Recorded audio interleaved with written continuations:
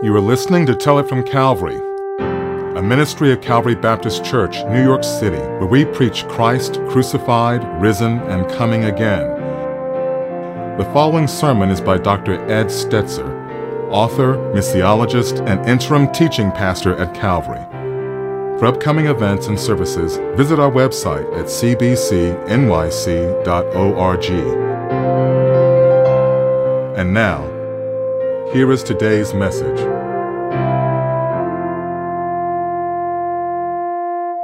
Well, good morning. Good morning to those of you gathered here together in person. We're glad you're here, gathering carefully and cautiously, but also with great joy to worship the Lord. Let me remind you that we recognize it does sometimes take a couple of minutes, but you know, when we think about sisters and brothers around the world who have to go maybe find secret places to worship, who have to worship under the possibility of persecution, finding an app with a little check mark is not the end of the world. So let me encourage you to take a moment to do that. Doing that ahead of time. I registered ahead of time. You can register ahead of time. Actually helps as well. So don't say, just let's just do this together, okay? Amen? All right. So if you have a Bible, turn with me to Matthew chapter 3. Matthew chapter 3 is going to be our text today. It actually is something of a complex text, and I kind of was, trying to debate how long to take in the message this morning, and largely I've just decided we'll be here till I'm done, so I hope you packed a lunch, because we've got some things to cover. Part of the challenge is that there's sometimes more than one complex issue to address, and in Matthew chapter 3, that's the case. So we're going to address today issues of the title of the message is The True Citizens of the Kingdom, Winnowing Religious Chaff. So it's not exactly, a feel-good message today. We'll take a look at that as well. But then it also addresses something about the baptism of the Holy Spirit, which we're going to address today as well. So two big issues, but let's take a look at Matthew chapter 3, beginning at verse 12, and we'll walk through this together. Those of you who don't know, my name's Ed Stetzer. I'm the interim teaching pastor here, and we're going through the book of Matthew is what our study is. Matthew chapter 3, beginning at verse 7 says, "But when he," this is John the Baptist, we're in the John the Baptist section, "when he saw many of the Pharisees and Sadducees coming for baptism, he said to them, 'You brood of vipers, who warned you to flee from the wrath to come? Bear fruit in keeping with repentance, and do not presume to say to yourselves, we have Abraham as our father. For I tell you, God is able from these stones to raise up children for Abraham. Even now, the axe is laid at the root of the trees. Every tree, therefore, that does not bear good fruit is cut down and thrown into the fire. I baptize you with water for repentance, but he who is coming after me is mightier than I, whose sandals I am not worthy to carry. He will baptize you with the Holy Spirit and with fire. His winnowing fork is in his hand, and he will clear his threshing floor and gather his wheat into the barn, but the chaff he will burn with an unquenchable fire.'" So a lot here to cover, right? You can already feel it as we look at the text. The religious leaders approached John the Baptist, right? And not to be baptized by themselves, it just says they were coming to his baptism, right? So coming there, right? Necessarily, we don't know, they're coming for the baptism. We don't know if they were baptized, but they were probably most likely sort of looking and observing kind of what their latest competition was. One of the things that people don't realize is there's all kinds of Jewish sects that are going on, SECTS, all kinds of Jewish sects, and one of them would be the Sadducees, and one of them would be the Pharisees, and there's all kinds of other groups. Matter of fact, Christians were seen as a sect of the Jewish people. They met in the synagogues and more, and so John the Baptist, here's a new one, right? So is he connected to this one group called the Essenes? Is there some sort of, what sect does he represent? And based on what Matthew records later, it's probably unlikely that they received John's baptism. We'll get to that later. But Jesus in this passage, Jesus challenges them as to whether John's baptism was from man or from God. They did not know, and Jesus criticized them for leaving God's message. So either the lights are going on and off, or I'm about to lose consciousness. Is that?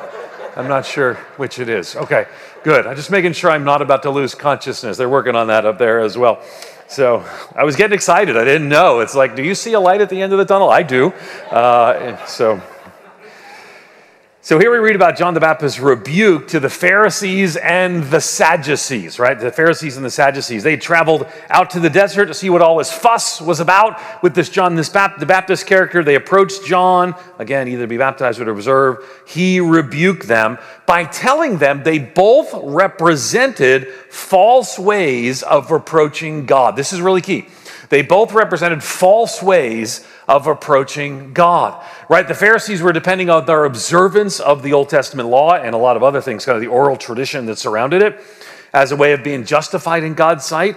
We could basically say, it's not quite completely accurate, but we could basically say the Pharisees were the fundamentalists of their day. Got to follow the rules. And that was part of it, a legalist, if you will, who were depending on how much better they were at following the rules compared to everybody else. So that was kind of their approach. Conversely, the Sadducees, they were trying to approach God by the virtue of their family line, right? So they're kind of, and their social standing, right? They're probably more affluent and more. They were kind of the aristocratic liberal skeptics that we might see today. Thought they were okay with God because of where they came from, how intelligent they were. And as we go through this city, we see still both of those today. Neither group, however, realized how far they were from God and how much they were in need of God's grace. So John addresses the Pharisees and the Sadducees, two groups of people that thought they were part of God's kingdom, and he boldly says to them, "You're out. It's not automatic for you." See, the kingdom of heaven isn't for the religious elite, but for the repentant sinner. So John the Baptist is reminding them of that, and Jesus does the same thing. He constantly challenges the religious elite, the religious authorities of his day. And in addition, Jesus showed compassion to those who were ostracized and broken or otherwise rejected, often by those very religious leaders. I'll give you 10 examples real quickly. John calls them a brood of vipers. You just don't want to be called a brood of vipers by anybody, right? It's not a good phrase. We're going to unpack a little bit about it right there. And it indicates there's a deception in their hearts, right? They're not part of the reconstituted Israel. They've not aligned themselves with the kingdom of heaven. And in a sense, I mean, when you brood of vipers, they think about the snake and the serpent in Genesis 3. And again, they were not part of God's kingdom and more. And John the Baptist is just not having it. John the Baptist is just preaching hard towards them. Now, what's interesting is the Pharisees and Sadducees, they disagreed on a lot of things, but one of the things they agreed on was that simply being an Israelite, a descendant of Abraham, made one right before God. And that's what John the Baptist addresses. John's harsh critique of them demonstrates he will not tolerate the belief that their ethnicity creates in them some sort of dominant spiritual position. He pushes back on the idea that even the chosen race makes it somehow acceptable that they are acceptable to God without rightfully following the Messiah. Now, again, it's very easy for us too, and we could just talk about how bad the Pharisees and the Sadducees were. There's actually songs that kids sing about the Pharisees, and they're so Sadducee. You see the Sadducee? Remember that song? We probably won't do that. I actually like when we have a message not to point out the bad guys, but to look at how this might speak to our hearts. So let's look at a few things as we walk through this passage today. Number one, we're going to talk about we bear fruit consistently, and true salvation results in a change of behavior. We bear fruit consistently. True salvation results in a change of behavior. And here's my big theme. It's not religion, it's repentance. Right? It's not religion, it's not ethnicity, it's repentance. And here's the thing I don't want you to miss, because I don't want us to talk about the Pharisees and just talk about them behind their back, and the Sadducees tell us how bad they were. Because here's the thing, religious people are often the slowest to understand grace, just like the older brother in the parable of the prodigal son. That's what I want us to focus on today. And yes, I'm talking about us.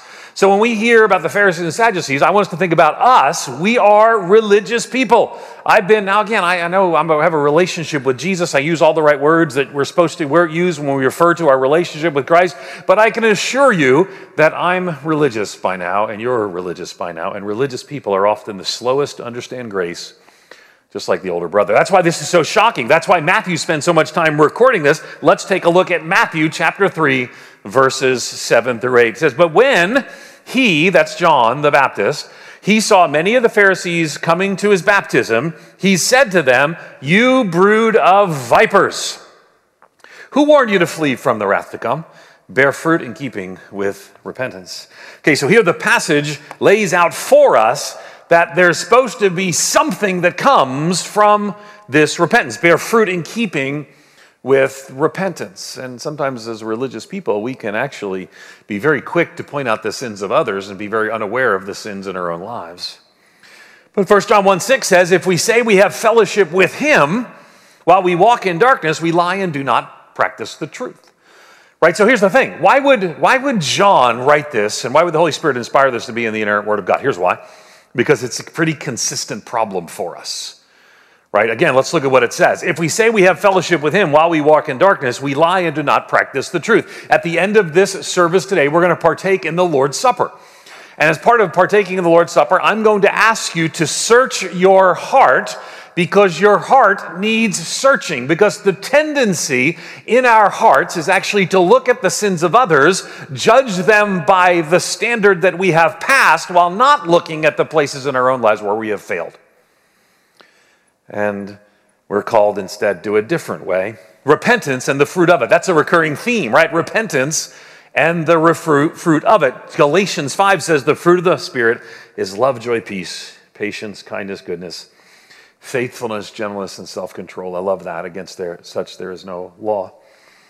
So verse 8 is kind of a microcosm of the whole story. Verse 8 kind of goes through and gives us some of the whole background of the story. It says, "Bear fruit in keeping with repentance." That's the theme. That's a theme throughout here, right? Is that true repentance is not just a matter of rituals and words that the Pharisees might follow, rules they might follow, the rituals and words that as children of Abraham, the Sadducees might follow, right? The message is repeated throughout the pages of Scripture, particularly the New Testament, that a real changed life manifests itself in Christ-honoring actions and change. The message is repeated in Galatians 5, right? It's shown throughout the book of James, throughout his epistle. It's not a sinless perfection, but a sinless direction. I'm growing less sinful because there's a consistent pattern of fruit that's replacing sin in my life.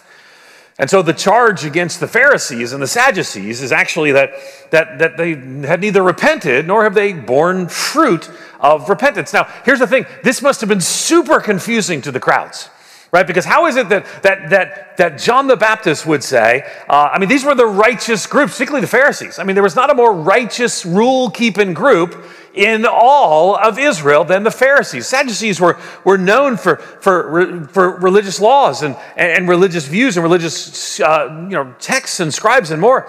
So John rejects their idea of righteousness when he commands them to bear fruit in keeping with repentance. Isn't it so true, though, that we all kind of find our own version of righteousness, and we judge other people for not meeting our standard of righteousness, yet the Lord calls us to look into our own hearts and say, where is it that we want to disciple some sin out and see some fruit of the Holy Spirit in?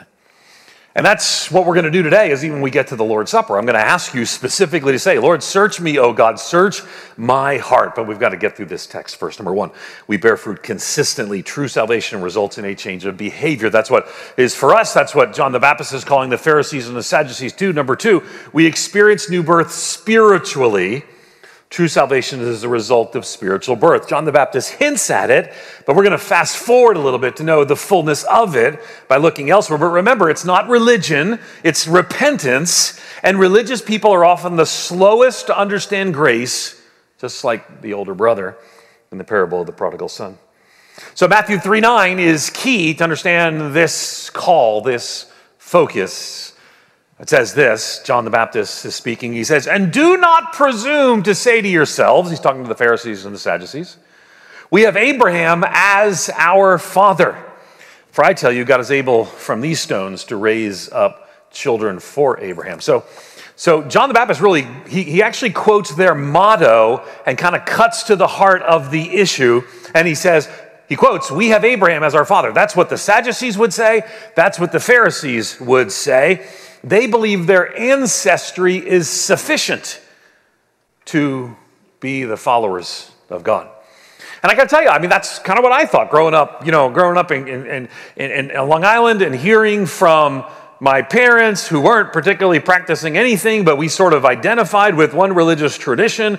And in Floral Park, we went to this parish, and then later on, 11th time, I went to this parish, and so I just knew they were kind of Christmas and Easter, and we go on Christmas and Easter, so something related to my Irish heritage must make me right before God. Which if you're going to pick one, Irish, Sean, could be that uniquely connected heritage. I don't know. Amen. Amen. It says 75 million people in the United States claim Irish ancestry. I think a lot of them are making it up, just so you know. You and I are not. But the idea here's the thing though. What we know is that in Christ, God has children, but he has no grandchildren.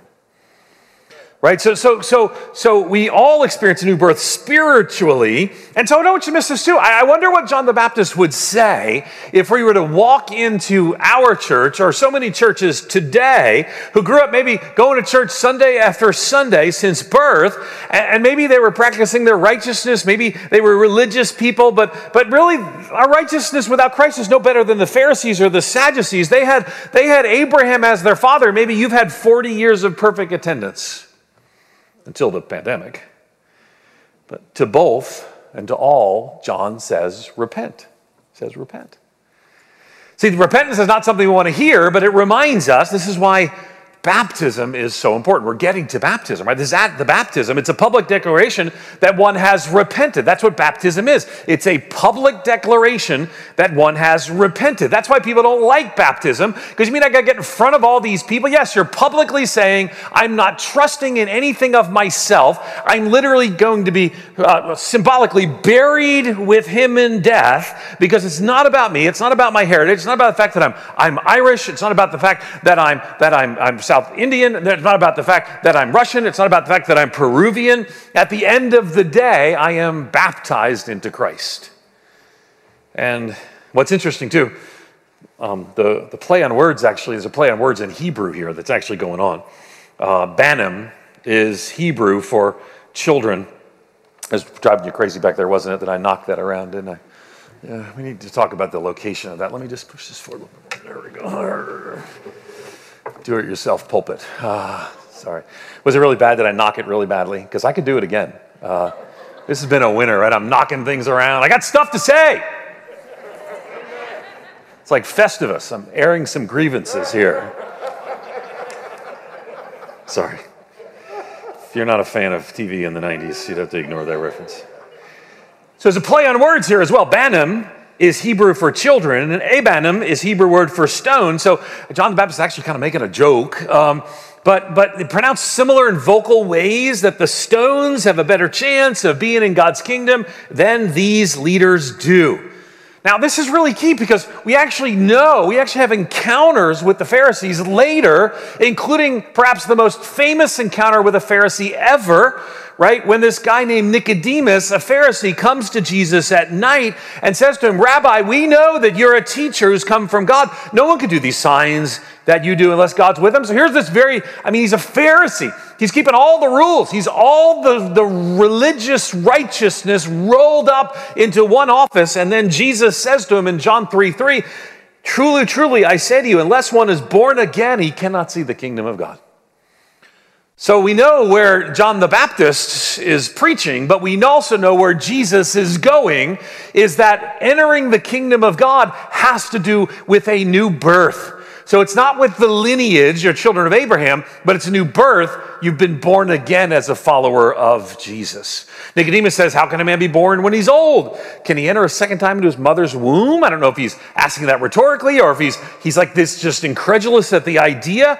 But Jesus says, truly, truly, I say to you, unless one's born of water and the Spirit, he cannot enter the kingdom of God. That which is born of flesh is flesh, born of spirit is spirit. I don't want you to miss this, right?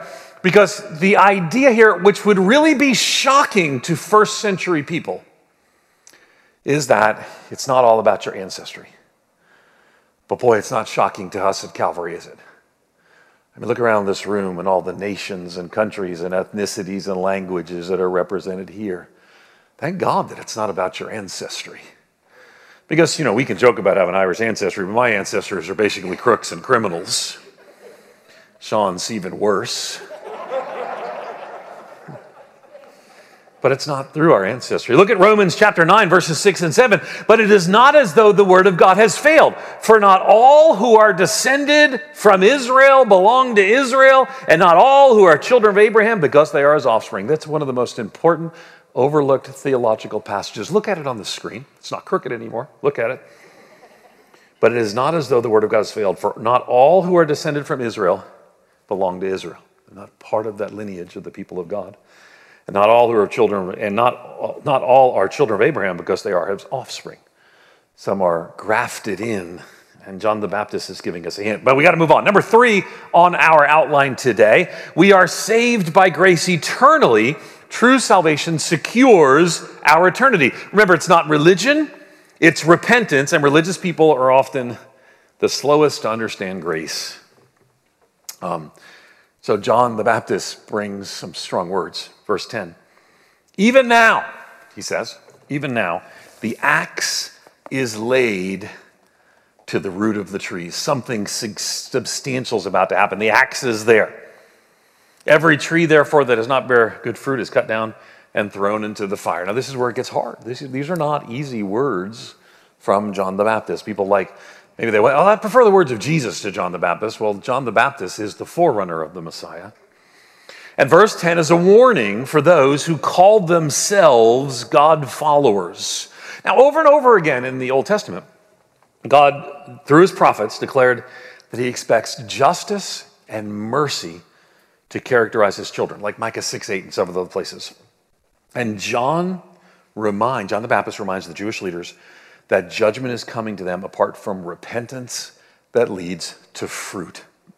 Because they weren't caring for the hurting. They weren't living out justice and mercy. So John says there's already an axe laid at the root of the tree, right? Ready to chop down those trees and even toss them into the fire. Strong words. D.L. Moody puts it this way. He tore the mask off their hypocrisy, warned them against trusting in their self-righteousness, told them to bring forth fruits bearing the fruit of repentance. There was no pandering to their prejudices, no truckling to their tastes or wishes. He delivered his message as he has received it from God. He asked no favors. He talked plainly and called things by their right names. So not only are they chopped down, but there's a fire that they're tossed into. These are hard. In 2021, people don't want to talk about those things. But if we're going to work through a book of the Bible, we got to be honest when the Bible comes to a hard teaching. There's no mistaking the language of judgment in verse 10. Who speaks to religious leaders like this? I mean, don't miss that. He's speaking to the key religious leaders like this. And who? One who is led by God to make way the path for the true coming of the kingdom. Prepare the way of the Lord. Make his paths straight. That's the job that John the Baptist has. So no time to tolerate religious hypocrisy. Just to be honest, curves need to be straightened, hills need to be flattened. The Lord is coming, and John is preparing them. And John's message is that you're not going to enter the kingdom of heaven because of who you are, or what family you were raised in, or what culture you identify with. You can't earn or achieve your way into the kingdom. In fact, the ones who think they can will never make it in. Instead, God's kingdom is for people they admit that they are spiritually bankrupt before God. They are spiritual outsiders. The Sadducees and the Pharisees were the insiders, but the kingdom of God is people who are spiritual outsiders and sinners and people who confess with the old hymn, nothing in my hands I bring, simply to the cross I cling. Now again, you might think that John's message is too harsh. People will read John the Baptist and say, this is just too harsh, but it's a message that really shows how amazing grace is, right? Yes, we're sinners. Hymn writers will use the word wretched at times to describe us, yet God loves us. Jesus died to save us. It's amazing love, Charles Wesley would write. And the writer of Hebrews puts it this way in Hebrews 9:27-28, just as it is appointed for a man to die once, and after that comes judgment, so Christ, having been offered once to bear the sins of many, will appear a second time, not to deal with sin, but to save those who are eagerly waiting for him. That's the call into the kingdom. So here's the thing, I want you not to miss this. At the end of the day, some people in 2021 want to remake Christianity into something that's basically we be nice to one another and be moderately religious people who are kind to others. And I want you to be kind to others. I want ultimately to be known for people who care about those that the world does not care about. But at the end of the day, I can't read through the Gospels and come to the conclusion. Mark Twain once said that church is where good people stand in front of good people and tell them how to be good people. So I don't want to stand before you and tell you, listen, I'm good people, you're good people, let's all try to be good people. What I want you to hear and to see is the clarity of message, the call to repentance that is central to the Christian life. And again, it's not religion, it's repentance. And religious people are often the slowest to understand this grace. Number 4. We are baptized to declare our identity.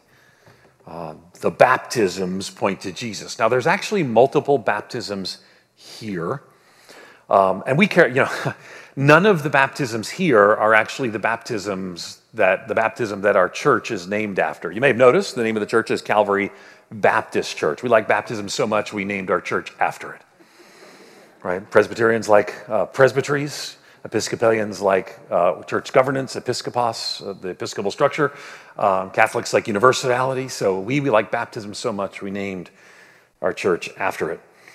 So let's look at baptism here, right? But I want you to hear when I'm reading this, the baptism mentioned here, none of which are the baptism that we practice here at our church called believer's baptism. I'm going to show you.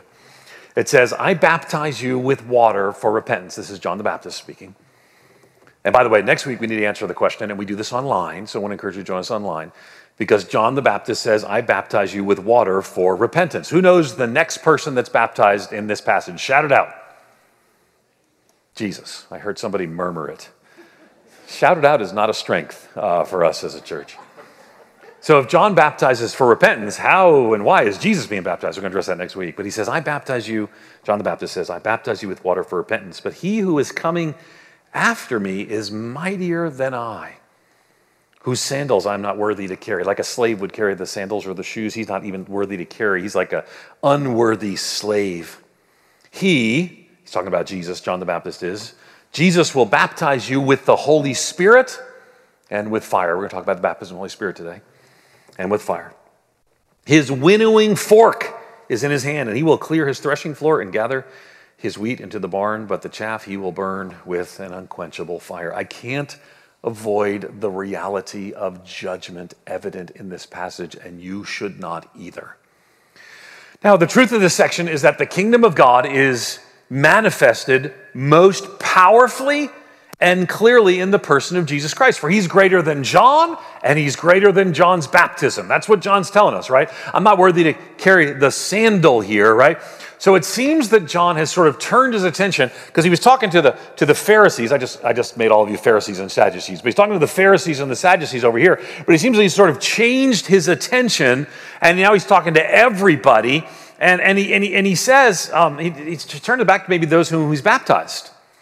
He's not invalidating the baptized. You're all been baptized by John. He's not invalidating the baptism. He's instructing his listeners that he's not the ultimate, the completion of that. It's like, as he told us, we talked about last week, John is like a pointer to Jesus, right? He's pointing us to Jesus. And so all those who were baptized by John are like, listen, I'm not the end all of this. Your baptism is not the finishing of this. So John is telling something greater is coming. Someone greater is coming, and something greater than water baptism is coming. You'll be baptized in the Holy Spirit. Now, again, if you're ever around your Pentecostal friends, I do a lot of work with Pentecostal. Matter of fact, I came to Christ, by the way, in the charismatic movement of the Episcopal Church. That's where I first heard the gospel and was responded. And I bet a lot of you have been impacted positively. Maybe came to Christ in faith in the Pentecostal charismatic movement. How many would say that's me? That's me. Lots of hands, right? Raise both hands if that's you, because that's a thing.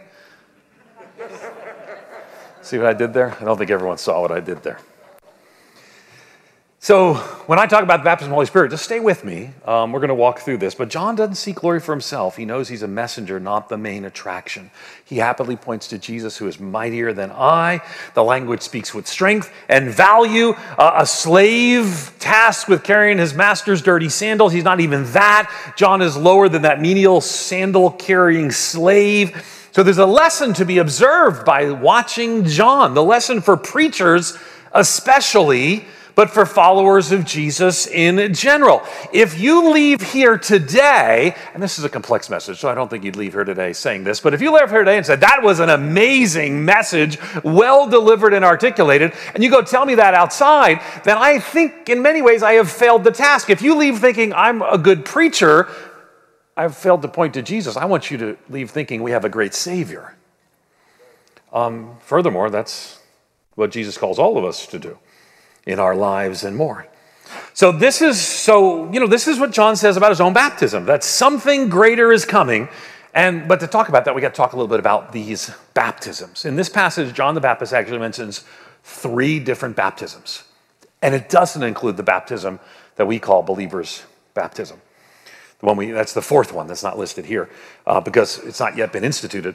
But we need to understand when we read the Bible, the baptisms referred to are not always the baptisms that we think of, and it requires us to think about baptism in more than one way. We're going to explore each of these today. This is a bit of a side path. We're going to come back to the main theme, but we can't go through this and not talk about this, right? So why does baptism matter? Well, first of all, baptism is not, to most people, the most important doctrine of the Christian faith. Even though our church is called Calvary Baptist Church, we would be deeply thankful for Lutheran churches that are sharing and preaching the gospel that baptize infants even though we don't, or Presbyterian churches that preach the gospel and baptize infants even though we don't, right? So our teaching on baptism is important to us, and we think it's biblical because the Bible, as we'll see, the Bible teaches this, but we have to recognize that sometimes this is an area of confusion or disagreement among some Christians. So we've got to examine it closely, and this text gives us the opportunity to do that. Not just water baptism, but also baptism of the Holy Spirit. So Jesus instructed us in the Great Commission to go, therefore, and make disciples of all nations, baptizing them in the name of the Father, Son, and Holy Spirit. So let's look at these baptisms that John's talking about. We'll quickly go through them. First is John's baptism for repentance. Right? It's a preparation looking towards salvation. Look at what it says in Matthew 3:11. John the Baptist says, I baptize you with water for repentance, but he who is coming after me is mightier than I. So John the Baptist was out in the wilderness preaching and baptizing people in the River Jordan. The recipients of the baptism were confessing their sins, probably aloud, admitting they had broken the covenant with Israel, that Israel had made with God, admitting that this was the reason Israel was still largely in exile, currently under Roman rule. They're confessing their sins as a way of preparing for the Messiah, whom John said was going to soon come. So there's this baptism, and where does it come from? We actually don't know the details. Maybe it was an initiation ritual that other Jewish groups, Jewish sects had in them. We don't know. Maybe it's a new practice created by John the Baptist, continued by Jesus and his followers. Scholars actually disagree. But either way, John used it as an outward sign that symbolized true repentance and preparation for the coming of the Messiah. He pointed out there was a greater baptism, a baptism in the Holy Spirit of God from the Messiah was coming soon. And it would arrive, it wasn't there yet, it would arrive with the coming of the Messiah. So the practice of baptism as we use it today looked exactly like what John the Baptist was doing, but the meaning was different and is different. So the people who are receiving John's baptism, right, were looking forward to and preparing for the coming of the Messiah. We believe the Messiah has already come, and we are looking back at what Jesus has done for us through his death and resurrection. That's why we call it believers' baptism. But in both cases, the act of baptism doesn't save anybody. Not that baptism, not John's baptism, and not actually the believer's baptism that we do. Baptism represents that I need a forgiveness and a cleansing, right, that only the Messiah can offer.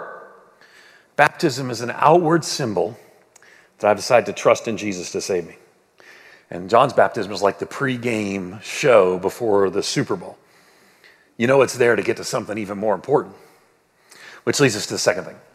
Jesus' Holy Spirit baptism, the arrival of salvation. It says this in Matthew 3:11. I baptize you with water for repentance, but he who is coming after me is mightier than I, whose sandals I am not worthy to carry. He will baptize you with the Holy Spirit and with fire. So John said the baptism that was going to come, there's a different kind of baptism. It's not water baptism, but it's a baptism with the Holy Spirit and with fire. And this phrase has created a lot of controversy for 100 years. A lot of Christians sometimes disagree. We can just be honest about that. Christians sometimes disagree. For the last 100 years in the Pentecostal charismatic movement, where I trace my spiritual beginning, it meant something different. I recently spoke at the International Pentecostal Holiness Church. Wonderful sisters and brothers who love Jesus, right? And actually, fun fact, Charles Stanley, well-known Bible preacher, actually came to Christ into the preaching of an International Pentecostal Holiness Church preacher.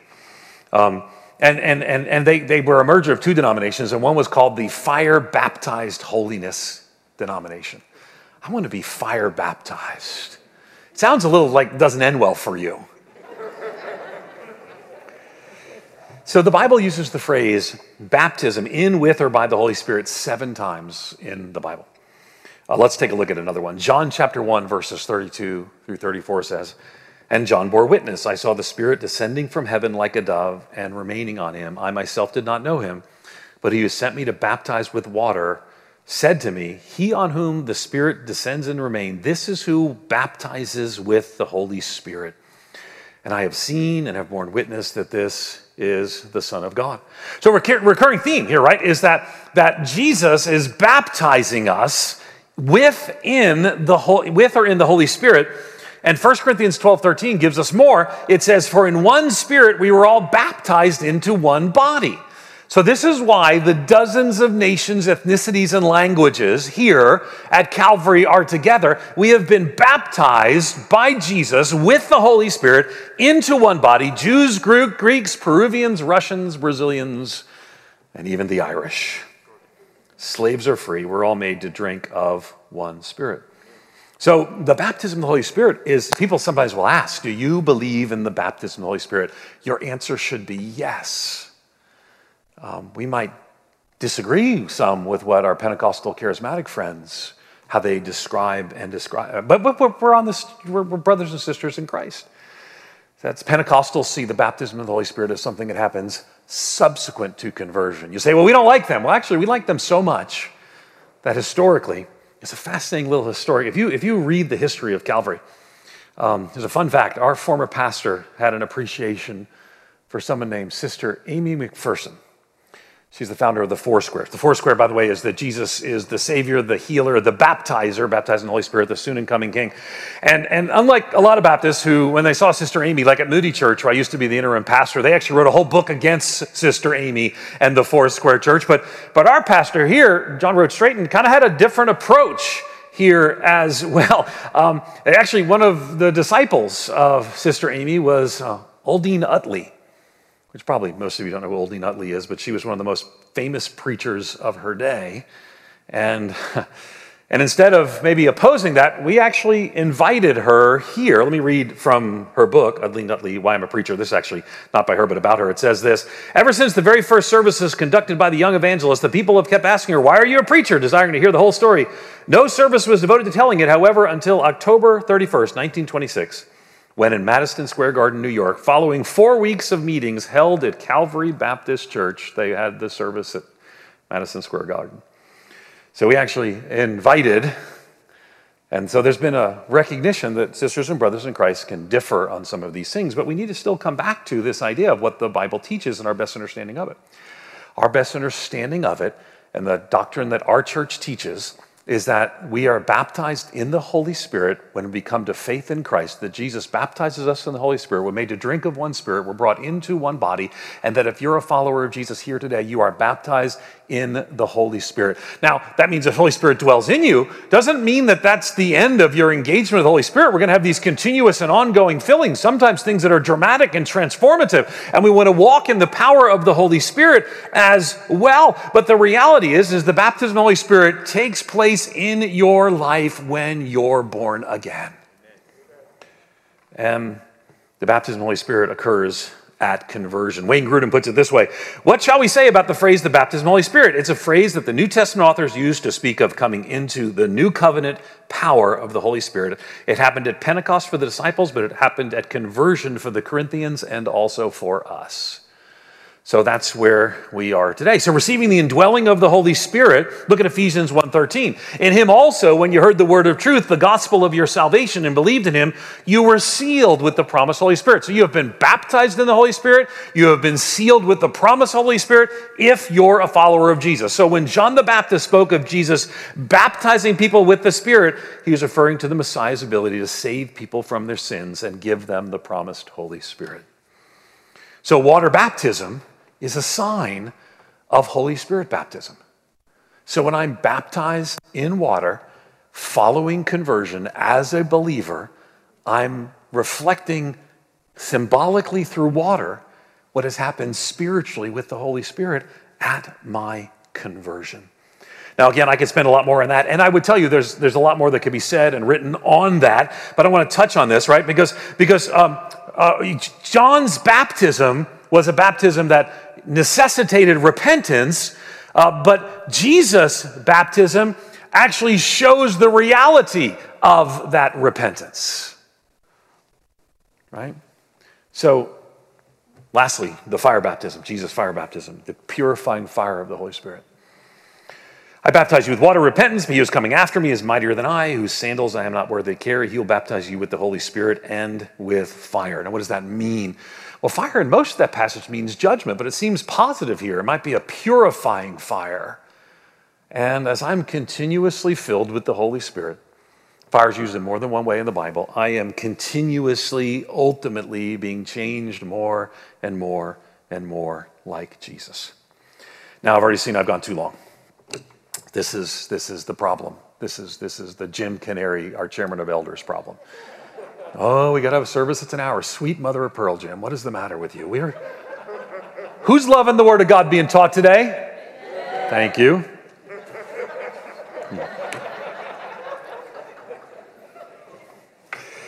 Hold on a second. I got to skip that. I got to skip that and that. Oh, that is so good, but not for you. Let's end with 1 Corinthians chapter 12, verses 12 through 13.